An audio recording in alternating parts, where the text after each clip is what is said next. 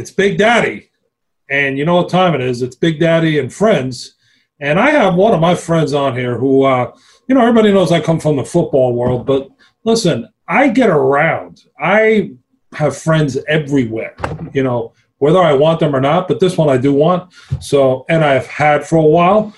And he happens to be the color commentator for the Carolina Hurricanes. So, yes, hockey is a deep love of mine. So I want to welcome my man, Trip Tracy, to Big Daddy and Friends. What's up, Tripper?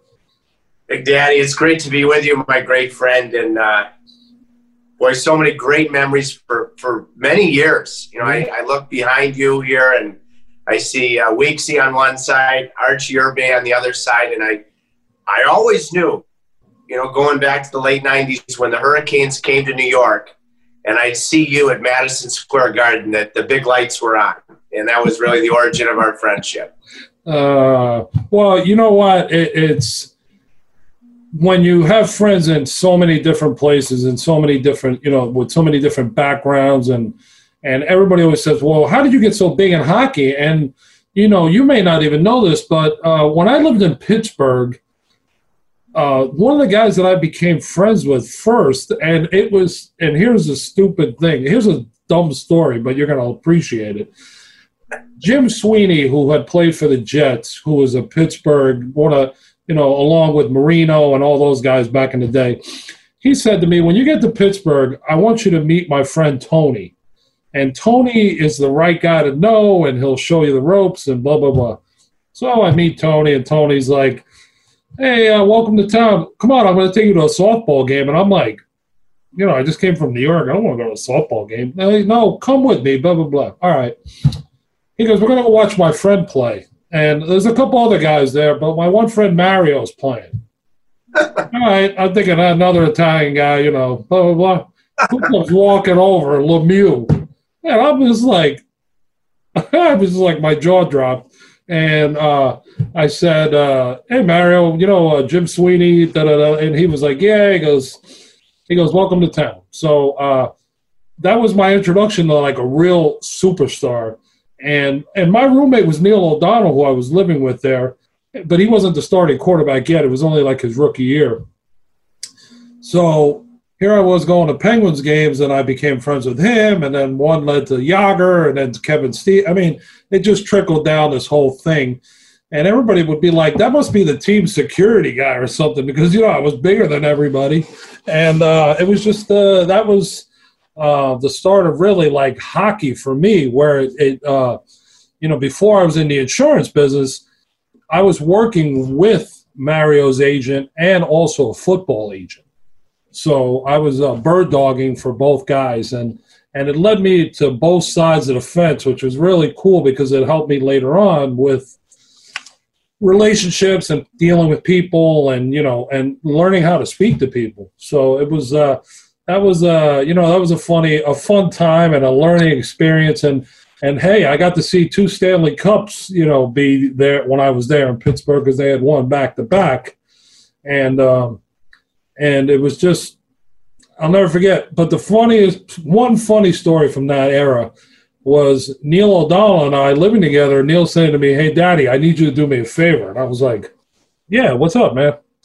Hey, can you get Mario to sign something for me?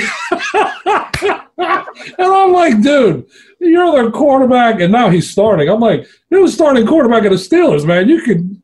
I'll bring you to the locker room, and you will get it signed. I got to save those for when I need them. You asked for it.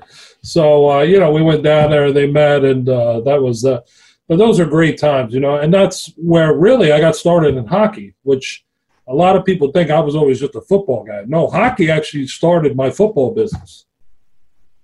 That's wild. I'm thinking about those great Penguins. I'm curious because you started that great tale. Speaking about Mario Lemieux in a softball game, what kind of softball player was he? You know what? I think my memory recalls.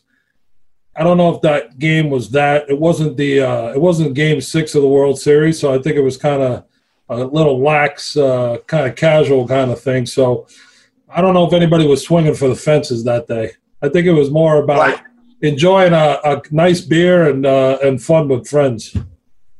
Well, and so then because of your charisma and trust that people immediately feel because you're real.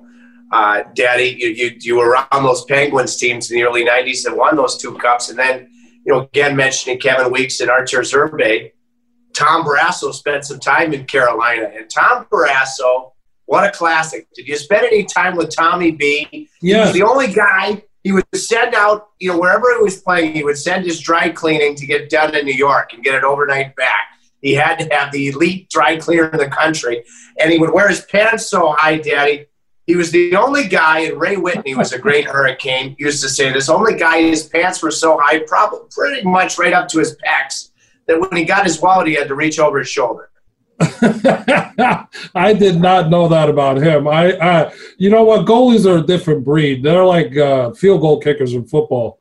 It's just, and I know. Look, I'm talking to a goalie, so I get it. But it's just you kind of with those guys. You let them be to the side, and you let them bring the conversation to you, because you never know. That's how I always felt. I'm a superstitious kind of guy, and I think if a guy has a routine and that's his routine, then let it be. Don't interrupt. Can I ask you this? Because you mentioned going to Pittsburgh, and I'll never forget this. The outstanding football player you were, and the great game that it is. I'd love to know how you think football players and hockey players are the same, how they're different. But just a really quick story, because you mentioned Pittsburgh, that just popped into my head, Daddy. Yeah. I remember Kevin Westgarth, who was a tough guy in the NHL, and he married Bill Cowher's daughter. And so when Kevin was playing for the Hurricanes, Bill Cowher came on for the second period with us one night. Mm-hmm. And I had never met him. He walked into the booth, and he shook my hand, and he goes, "Hey, Trace, it's good to meet you." Said a couple of nice things about watching the broadcast. He just had that look, Daddy, that I would run through a wall, a rampart, swim the oceans for that guy. And that was my one true, really cool experience with a Super Bowl winning football coach. Well, the chin, as everyone knows, he played football at NC State too. So very familiar with your neighborhood there, being that the football field is right across the street from the hockey arena. But he's a guy that he got you fired up. And if he gave you that look would just fire you up without even the yelling. Some coaches, they're yellers and they need to, rant and rave and whatnot. He was a guy, from knowing him, that he got his point across by looking you dead in the eye and telling you this is what the deal is. So I always say it was always good, and Weeksy and I talked about this, how when you bring both sports together, like football guys admire hockey guys and hockey guys admire football guys. And, it's funny when you take hockey guys to a football game, they're asking you 100 questions like, hey, what's going on over there? And I'm like, then you explain it to them. And one of the big thrills that I had was last year, my brother's an assistant coach on the Buffalo Bills. So I took Kevin and his girlfriend to the watch him play, and I introduced Kevin to Kim Pegula, and right there it was like a marriage made in heaven, because even though it was a football day, they started yucking it up about hockey, and then I text with Kim now, so it's kind of funny. She's like, "Boy, Big Daddy, you're everywhere," because I ran into her in like 3 different cities. And I said, "Well, Kim, that's how my business is. That's how I built it. I built it by being in front of people, not by being, mailing people or calling people or anything. It's just that's how I built it, and that's the only way I know how to do it."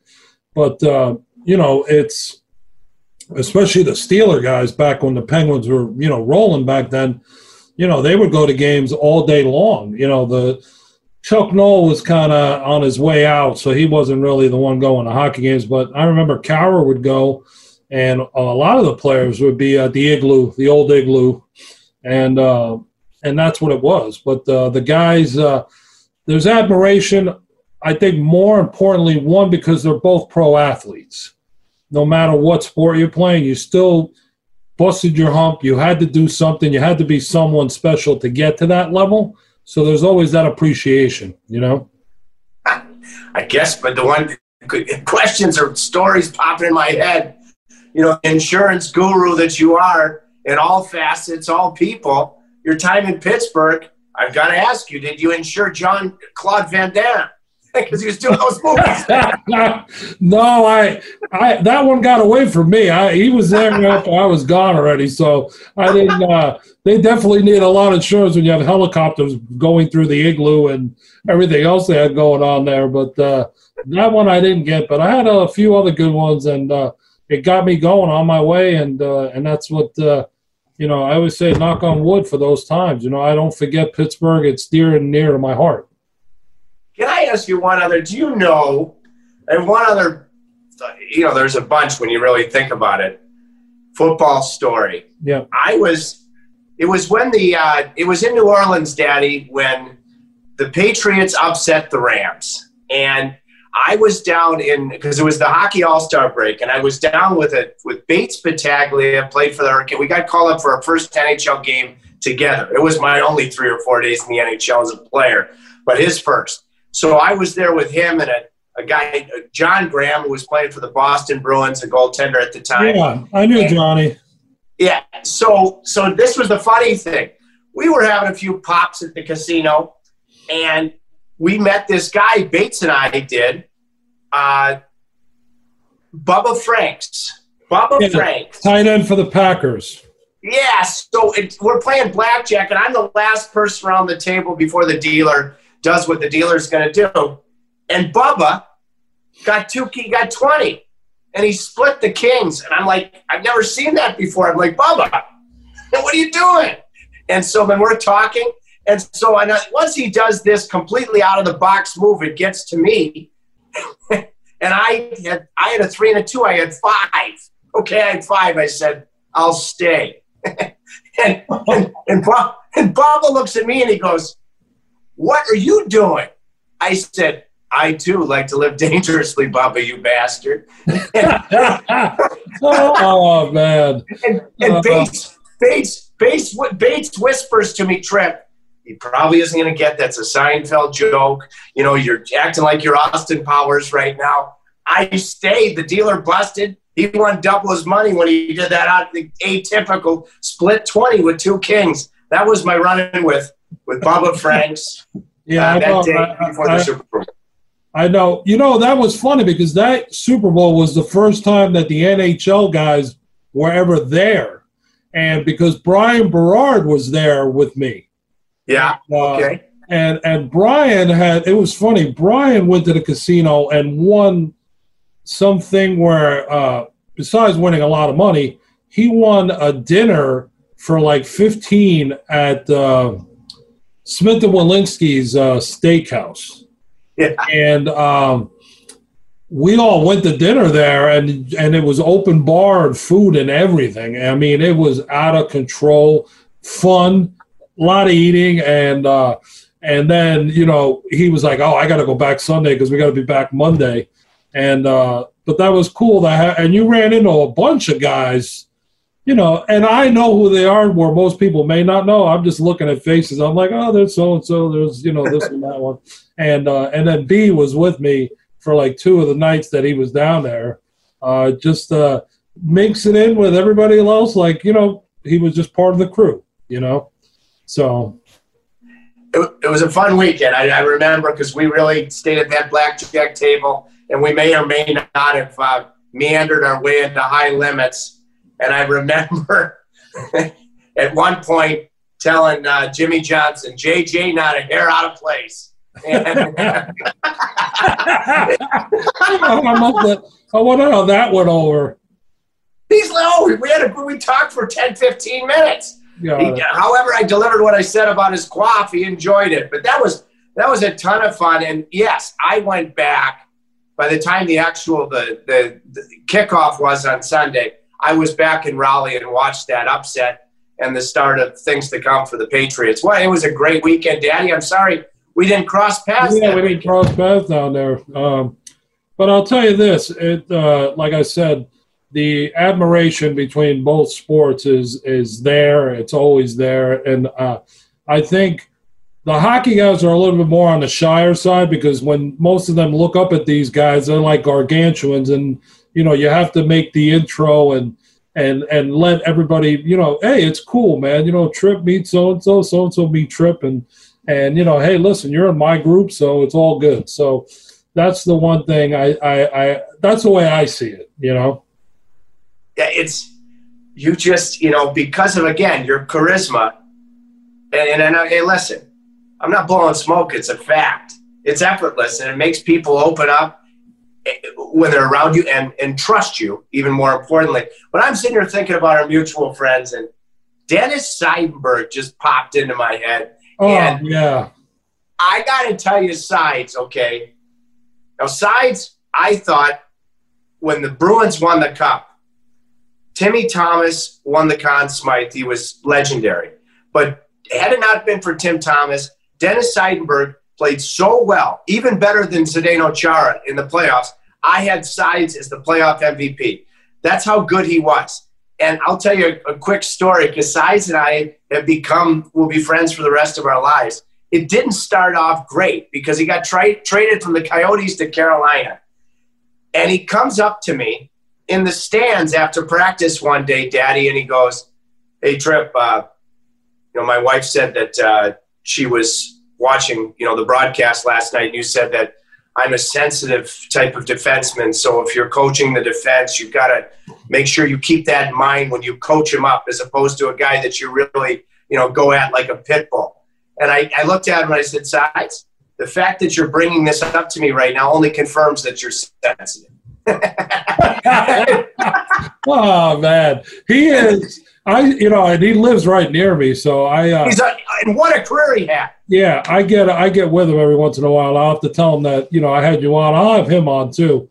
And it was funny when I went to Boston to watch him play when they won the finals, and then he had his Stanley Cup party down in Atlantic City. So I spent 2 days there. I needed a day to wake up and recover, and. And then they're now here in Long Island, and his wife has a store here, and they're a fixture in the community. But I know they are.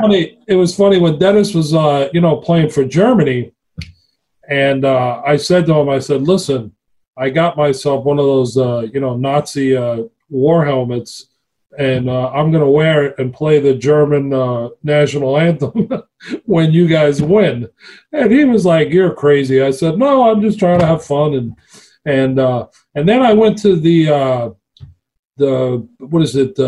Bernrek Munich, I guess, the soccer team.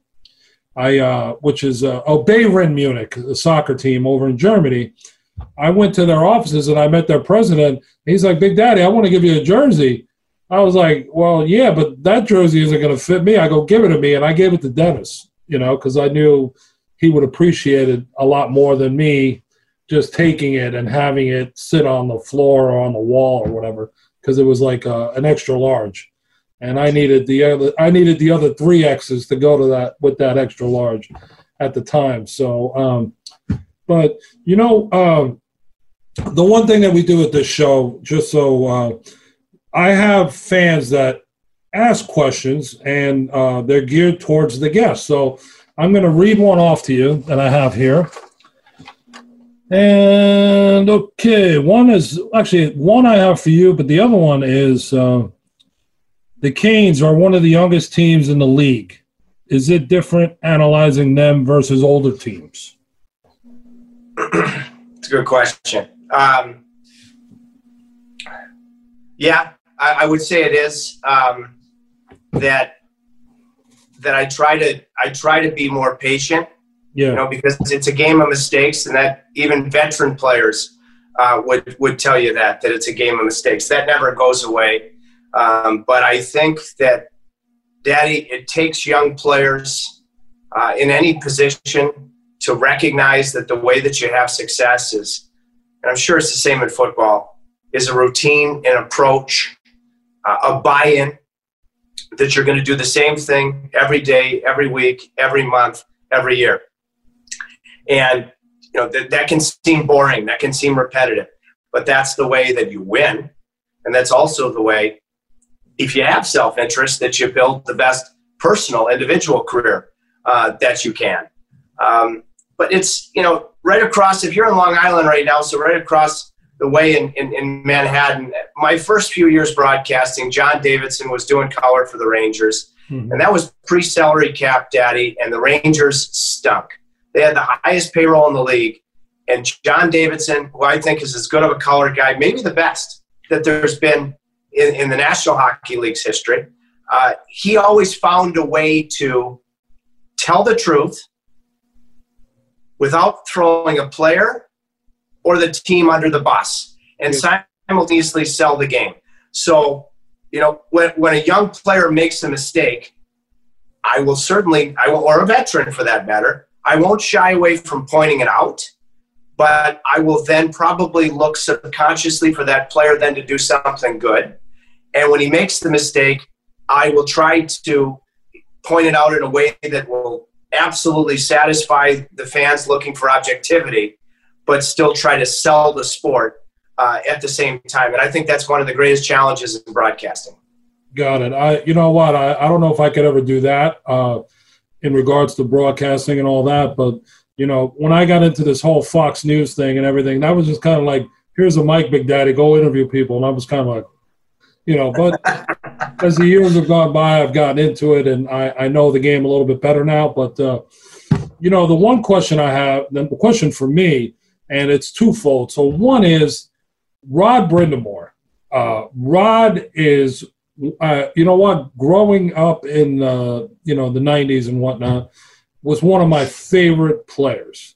And then when I got to work with him and meet him, I don't have like these groupie moments or anything, but when I met him, I was fired up because I was like, he is the hardest working guy, at least one of them, that I saw not only on the ice, but off the ice.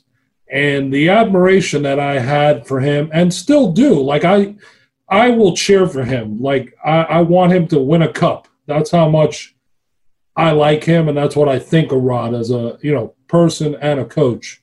But how was it watching him as a player, then becoming a coach? Well, I was the first thought is I remember a guy I'm sure you met during his time in New Jersey or briefly from the Islanders. I was playing junior hockey with a first-round pick of New Jersey and won a Stanley Cup, Brian Ralston. Yeah. And we were teammates. We were teammates forever growing up. And when Rod got drafted, Brian Ralston and I were playing juniors together. I remember Raleigh coming in the locker room at CompuWare, was our junior team here in Detroit, and he said, "Trip, you're not going to believe this guy, Rod Brind'Amour. Just got drafted in the first round by St. Louis. He wouldn't even put on the jersey. He said, I won't put on the jersey until I make the National Hockey League." And Raleigh and I, we didn't know Rod, but that story, because I have supreme respect for Brian Ralston, dear, dear friend, that always stuck with me. So then I got drafted by the Flyers. They didn't sign me. So then I followed him that much more. And then when he became a Hurricane, I was a huge fan. And I wonder, it was early in my broadcasting career, Keith Primo, who he was traded for, I wasn't necessarily totally bullish on Keith Primo. And I know he played great at times in Philadelphia, and it's too bad because staying healthy was his biggest challenge. So what really impressed me most about Rod is he came from Philadelphia, and he tells the story, Daddy, his first I might have been against the Montreal Canadiens. There's nobody in the stands in Raleigh. Nobody. That's before he and Kevin Weeks and Artur Zerbe, took Carolina to the Stanley Cup Finals in 2002 and really ignited the market. So the fact that he kept just working, not feeling sorry for himself, coming from a place in Philadelphia where the atmosphere was bonkers every night, to then having to build something. And then as a player, I don't think he'd mind my sharing this because he's my closest friend in the organization. He went through a tough divorce. And I remember we were on the road in Colorado, We were in Denver. We went to dinner, and we came back to my room after dinner, and we had a quick conversation.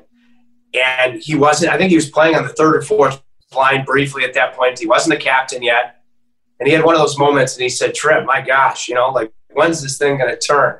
And me, of all people, I said, Roddy, you know, you have no idea how quickly with the way you do things, your attitude, the fact that you dig in, that you could be in your deepest valley and you'll be on your highest mountain before you know it.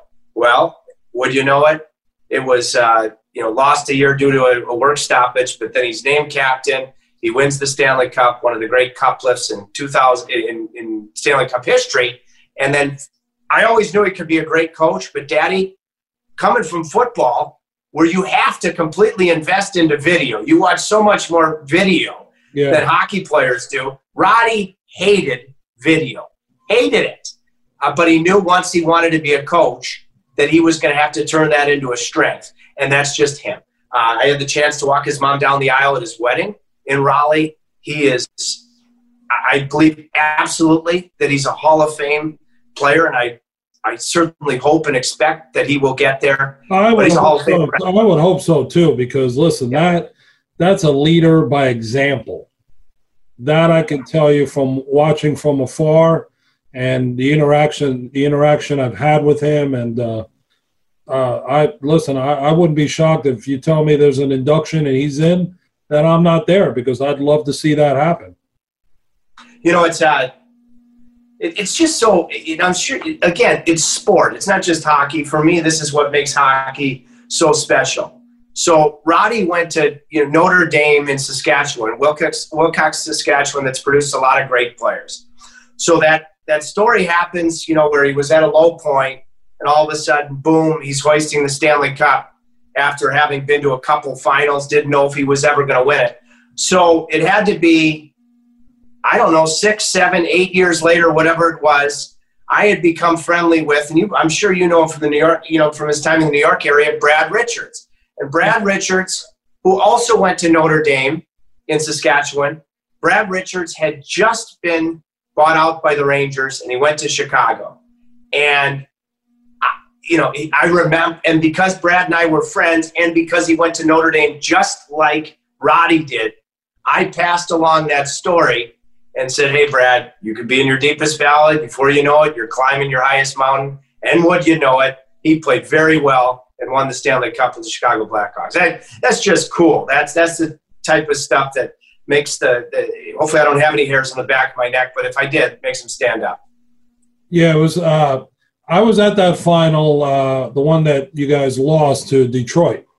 Yeah, I was there for that, and that I was at that triple overtime game. Was that game 1 or 2? I forget what it was.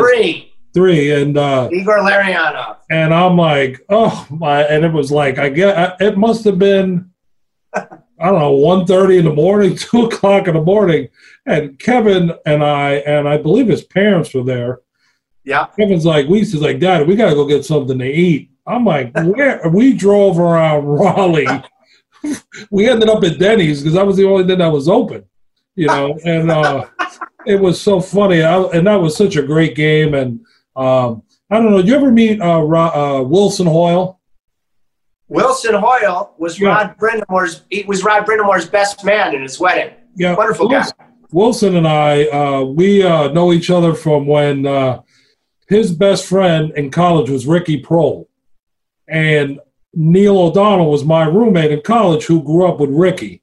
So we had that, Maryland, Wake Forest thing going on. And I always laugh. I used to tell Ricky, I said, dude, you killed us when we were at Maryland. I mean, because he was the guy that did everything for that team. And I hadn't seen Wilson in a long time. And then after the game, Scotty Bowman comes over to me and is like, hey, Big Daddy, how you doing? He goes, did you like that? And Wilson happened to be sitting there, and he was like, Big Daddy, what are you doing here? Why is Scotty Bowman saying hello to you? And I'm like, well, I know Scotty from Pittsburgh days and, whatever, and doing business with some of the Red Wings. And that's how me and Wilson reconnected. That's how I started doing business with Rod, because Wilson put us together. Yeah, but he's a field goal kicker. Wilson's a fabulous guy. Yeah. And he was a huge part of introducing Rod with his wife, Amy. Roddy overachieved. She went to NC State. And now they have a young son, Brooks. So I think he's got that look that Rod does. He's a future NHLer. But my question, with Weeksy, we are both so close with this phenomenal human being that is Kevin Weeks. Yes. But if you were looking for a restaurant 2 or 3 o'clock in the morning, he's nocturnal. So that's his time that he's usually, I go to bed a lot earlier than him. And I just remember when he was playing in the league, all he would talk about when he was looking for a place to live or the hotels on the road, it better have a good bathtub. Better have a good bathtub. I don't partake in bathtubs and baths like Weeksy. Listen, I don't. Do you? I don't fit in half those 3/4 of them. So bathtubs never come up in my conversation in regards to anything. As long as there's air conditioning and a bed, I'm good. Bathtubs, I might as well just stick my feet in there and soak them. So that's but yes, Kevin is very particular about a lot of things. And, he has his bag of lotions that he has to have. And God forbid if that bag ever disappeared, it'd be like King Kong going through that locker room trying to find it.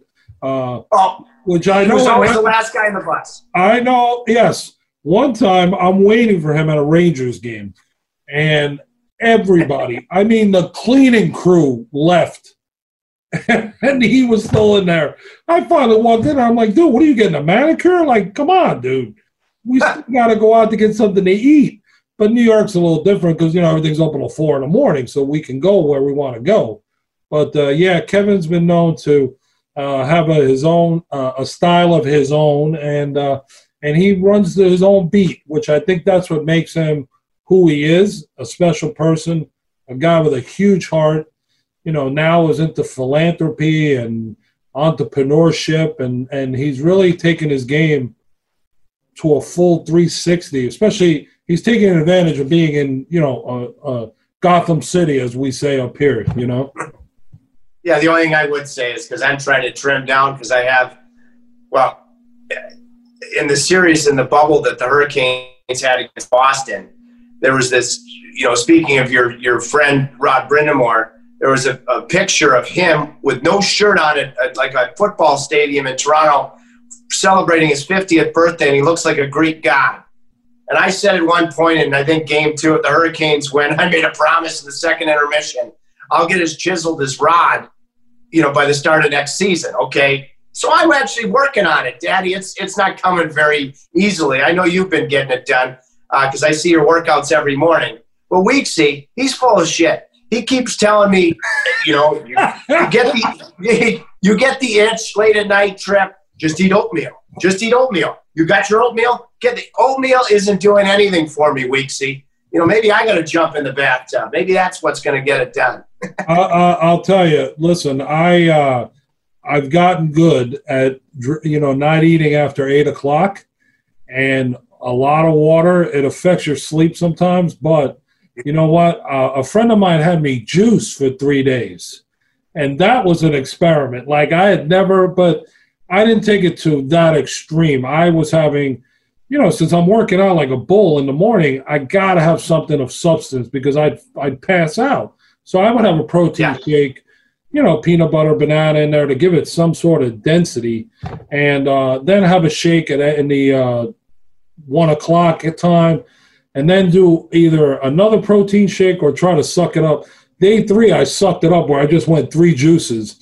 And I'll tell you, on Thanksgiving, I was ready to fight King Kong and Godzilla because I was like, I woke up with all this energy, but I was hungry, So I'm like, these guys that do this 1 week juicing or fasting, I guess I could do an intermittent fast, but I would not be able to do a hardcore fast.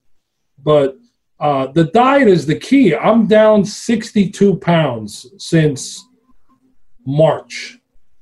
And it's really, the workouts are great. My wind is incredible. I don't know if I had better wind or since college, but the diet is the key component. It's scary how, I'll go to dinner and I'll share an entree. I won't have a baked potato or French fries or, pasta I'm missing like you don't even know. But listen, I want to live longer and, I want to be healthier. So yeah. Did you say an intimate fast or an increment fast? No, intimate. I'm just sitting here thinking to myself, hang on, that might be a new first line for me if I'm trying to break the ice. Hey, yeah. Susan, you want to go enjoy an intimate fast together?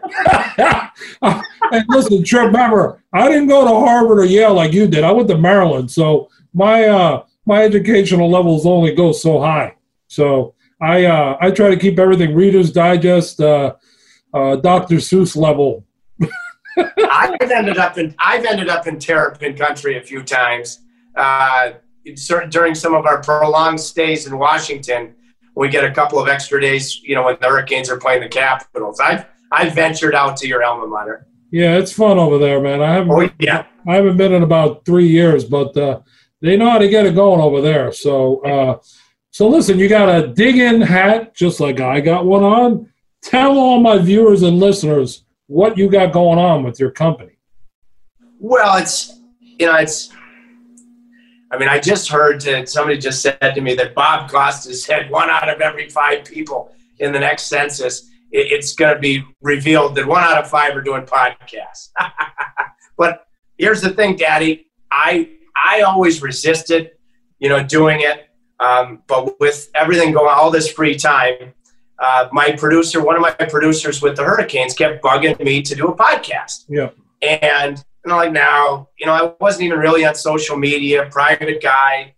So I finally said, okay, I'll try it out. And I've always felt that interviewing, I don't do it as much as I used to because we have a sideline reporter. I used to do the bulk of the interviews aside from being the analyst. And I've always found it to be such an exciting challenge to try to ask a good question that's going to get a good response in as few words as possible and have certain questions that you think you're going to ask, that you plan to ask, but based on, say, what Big Daddy says, you listen and you go down a completely different road. It's like a choose your own adventure. And I find that to be so exciting. The reason that it's called Digging In is because I usually stop by the coach's office before we go on the ice, before the team goes on for warm-up, because I got to go down and do a bench interview at the start of warm-up just about every game. And the coaches have just gotten done all their video. They're tense. It's right before the game. They need a lighthearted moment. So I'll go in and bust their balls a little bit. And then, before I leave, oftentimes I'll say, I'm interviewing so-and-so on the bench. Don't you worry. I'm going to tell his ass he better dig in tonight. And they always laugh. And so what does digging in mean? In hockey terms, digging in means don't be a perimeter player. Go to the hard areas. Stay in the hard areas. You get knocked down, obviously, you get back up. But nothing comes easy. The game is for sale if you're willing to pay the price, and you can't pay the price on the outside. And that's how it started. It applies to all other sports, all other areas of life in any capacity. Why have you been so successful in insurance? What did you say? I think you were talking about Kim Pagula. You got to get in front of people. You're not on the perimeter. You're digging in. And just as we've been chatting and enjoying the stories like we always do, Daddy, you brought up Scotty Bowman. He's dug in with me. That was a fun episode. You brought up Roddy. He's dug in with me. You brought up Weeksy. He's dug in. So it's really been a lot of fun. We just wrapped up here in Detroit. We did a young Red Wing star, Dylan Larkin, Chris Osgood, and a mentor for me, Hall of Fame broadcaster with the Red Wings, Mickey Redmond. What I love the Zoom and the video stuff that we're doing, Daddy, but I can't wait till normal times when we can do it face to face, because that takes it to another level. Yeah, no, I agree with you 1,000%. I mean, it's a crazy world we're living in right now, and hopefully these vaccines they start coming out and get things back to normal somewhat, and we'll see where it goes from there. But I got to say, thanks so much for coming on. Believe me, as much as you may think this is crazy what I'm about to say, I enjoy interviewing you and everyone that comes on, because you guys are doing it. You've done it. You're doing it all the time. For me, this is fun. It's just like you said, you didn't know if you were going to get into doing podcasts and whatnot because you're doing TV. That's a whole different other thing. I was the same way. And then all of a sudden, come on, Daddy, you can do this. And, you know, everybody and blah, blah, blah. So now, like, I'm into it. So, you know, you do your research, you do your homework, you do your questions, you ask people things, and they come back and ask you. I'll tell you, I interviewed Barry Trotz the other day, and what a blast I had with him. He was, you know, I told him, I said, listen, boy, Washington made a mistake when they let you go, you know, because here you win the cup, you're getting paid X when you should be getting Y, and for years, not a 1-year deal or 2-year deal. And you know, he chuckled, and, you know, he's in a better place. He's working with Lou Lamoriello, who's greater than that guy, you know, as far as hockey knowledge and doing what he does. And he was fun. I asked him a question, and he goes, well, I said to him, I said, I want you to tell me about this. What's this hot lap? And he said to me, he goes, oh, you know about that? I said, yeah. I go, I kind of related to when I was in college, we had to do a thing called a 12-minute run. And it was 6 laps under 12 minutes. And if you didn't get that done, after practice, you had to run after we did our running. And I in 4.5 or 5 years of doing it in college, I never missed that thing. I was like, I'll miss anything else, but not that. And he said to me, he goes, whoa. He goes, well, the hot lap wasn't as serious as that. But what it was a way to break up monotony when guys were really uptight. And it used to be where the players did it. But they were in Game 7 of the Stanley Cup Final, and he was coming out onto the ice, and he noticed that everyone was puckered, that you couldn't even get a pin up there. And he goes, you know what? He said to Ovi, he goes, Ovi, you think I should do the hot lap? And Ovi said, and he got out there, and he said, he goes, Big Daddy, I went as fast as I could go. And he did it. And he goes, I tried to get a little tricky and get on one knee, but he goes, no. Stay up. And then, boom, everybody got a laugh, and they won. So, you know, that was something that I was so glad to share with him and let him give you his interpretation of what that was and what it meant. Well, you know, before you bid me adieu, first of all, Barry, we were talking about Rod. We talked about Brad Richards and Notre Dame, the Hounds in Saskatchewan, that has produced so many great hockey players, in this case, a coach. Barry Trotz is a Notre Dame Hound as well.